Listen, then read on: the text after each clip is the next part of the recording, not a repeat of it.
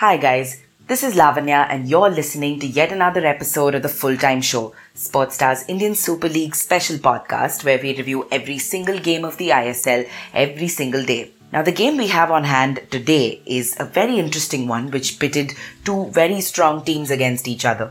FC Goa took on Jamshedpur FC at the former's home ground, and to be fair, I'm not an FC Goa fan, but I did expect them to take this encounter and walk away with those 3 points. But what ended up happening was quite the opposite.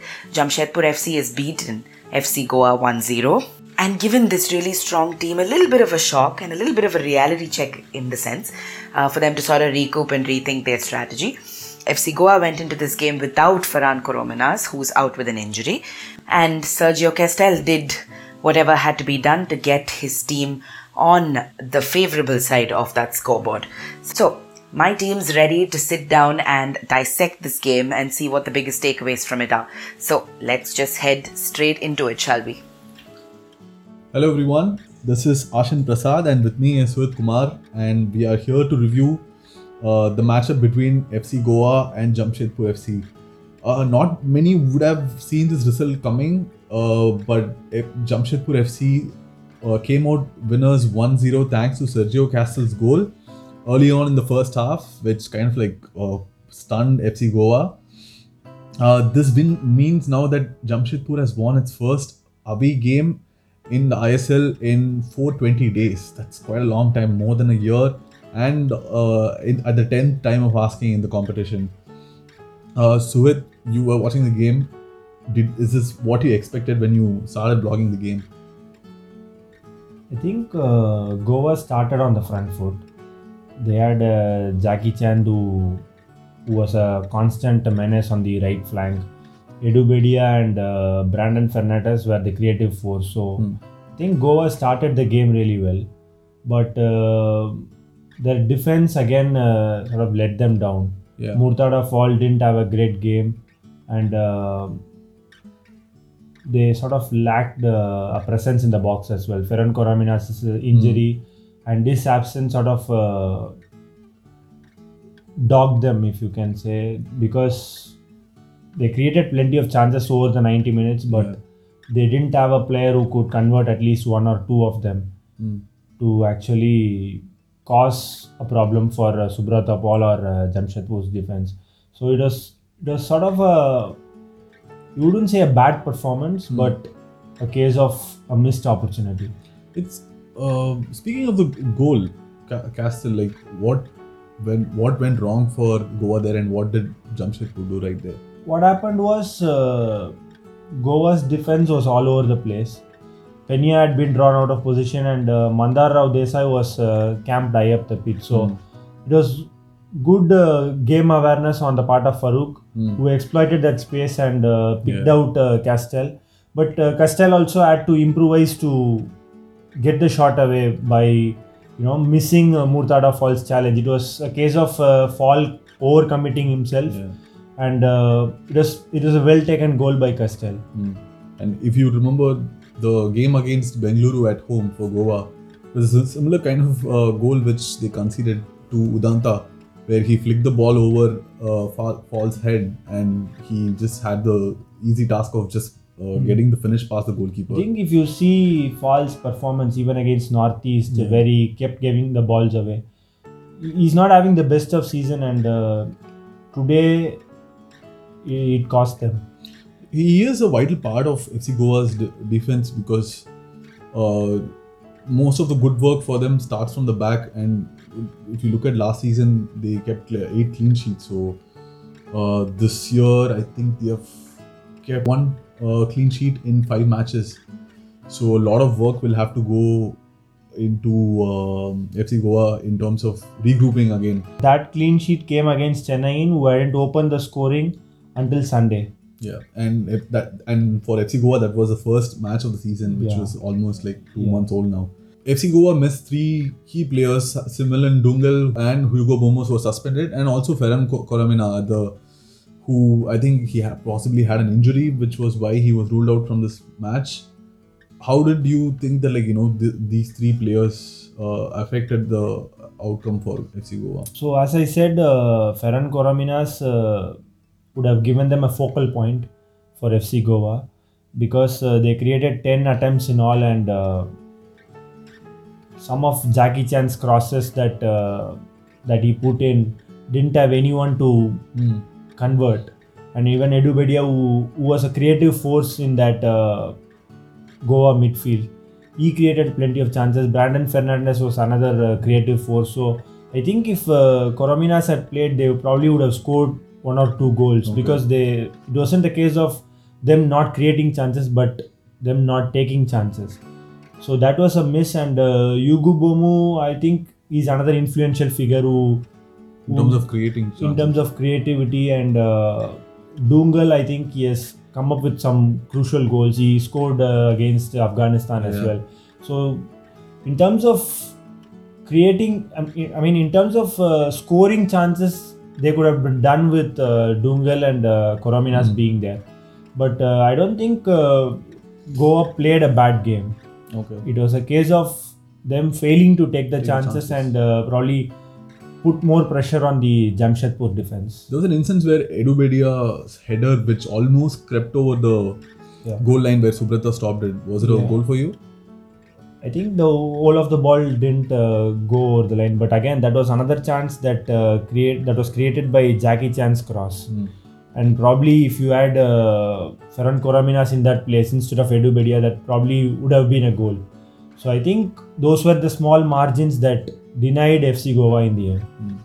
If you look at FC Goa, like, they are the kind of team who wants to get on the score sheet first and then dominate the game from there on. And today, if you look at it, Jamshedpur scored early. It was the 13th minute or 17th minute. Yeah. So it's not a usual situation where they find themselves in. And when things don't go their way, they don't appear to get themselves together, and they kind of lose their heads. What did you... I think in terms of the result, this was similar to their match against Bengaluru FC, where they needed a stoppage time penalty to earn a point. So it was similar to that, because their home form hasn't been great.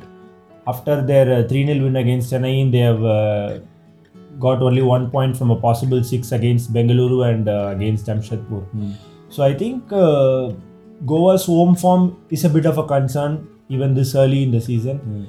But they have got the style and they have got the personnel to sort of ultimately make the difference for them in most matches that they play. Because they were finalists last time and they have started well. They could have gone to the top of the table with a win today. So I don't think it's a major concern, but their home form needs to improve. One more thing about FC Goa before we move on to Jamshedpur. Theatrics. There were instances where Edu Bedia went down theatrically, and you could even hear the Indian commentator Pradyum Reddy having a real go at him. And then the late challenges, red card. Is there a case of FC Goa losing their heads when things don't go their way? I think Jamshedpur didn't play. It wasn't a case of Jamshedpur committing some horrendous fouls that caused FC Goa players to behave the way they did. And throughout the match, it was FC Goa who committed the more number of fouls and who were carded the most. They had 5 yellow cards in the match. And one of them resulted in Ahmed Jahu being sent off. So I think it was a case of Goa actually playing dirty, if you may put it that way. And also, as you said, Edu Bedia was constantly looking for contact and trying to take advantage of any situation that he could to go to ground and win free kicks and all. It's not the first time we have seen him do that. So early in the first half, there was a challenge from Monroy, who actually got the ball cleanly, and Edu Bedia went to the ground and it was at the edge of the box. On the edge of the box, and conned the referee to give him a free kick. So there were a lot of instances where Goa players sort of took advantage of the situation, but again, you got to say the referee didn't have the best of games. He sort of kept being tricked into those fouls by Goa players, but ultimately it was Goa's foul play that resulted in Javu being sent off. some of their fouls were needless. They committed some horrendous fouls, and so as it stands, they have made the second most fouls in ISL this season. Wow. So, I mean, for a team of their quality, you wouldn't want the likes of Yugubomu and Ahmed Javu sitting out of matches because they are suspended. So that is something I think Lobera needs to tell the likes of Seritan Fernandez, Javu. Javu is an enforcer. He likes to sort of get physical and impose himself, but some of the fouling today was needless. So moving on to Jamshedpur FC, they are second on the table, level on points with 80k. Like I had said earlier, the first away win, that too against one of the top 3 sides in the league. So a lot going good for them. It feels like they have got a balance in terms of how they want to play. Yeah, I think Thierry is an important player for them in terms of defense, and Sergio Castel is the leading goal scorer for them with 4 goals. Castel and Farouk have been sort of the key players for them in attack. So today the two of them combined for that goal. Farouk providing the assist for Castel's goal. So as it stands, it seems Jamshedpur have got most bases covered, and this result will probably give them more confidence going ahead. But these are still early days in the season. You're just 5 matches in, and I mean, Bengaluru are behind them, behind Jamshedpur. So I think these are early days, but the signs are good for Jamshedpur. Yeah, and FC Goa, I think if I'm not wrong, they have scored 5 goals in the second half of the season. What did Jamshedpur do well to stop FC Goa from getting that equalizer? As I said, I mean, it was a case of missed chances. Jackie Chan tested Subrata Paul a couple of times. There was that save on the goal line when not all of the ball crossed. That was in the first half, right? That was the first half. Second half, I think Goa lost their way a bit. They got engaged in some fouling and sort of didn't have that intensity of the first half, but they created enough chances to actually probably go on and win that game. It was a case of missed opportunities. Okay, so that will be it. But I think for Coach Sergio Lobero and FC Goa, they'll be having Karan Koraminas back for the match against Kerala Blasters. He had said that in the post-match press conference today.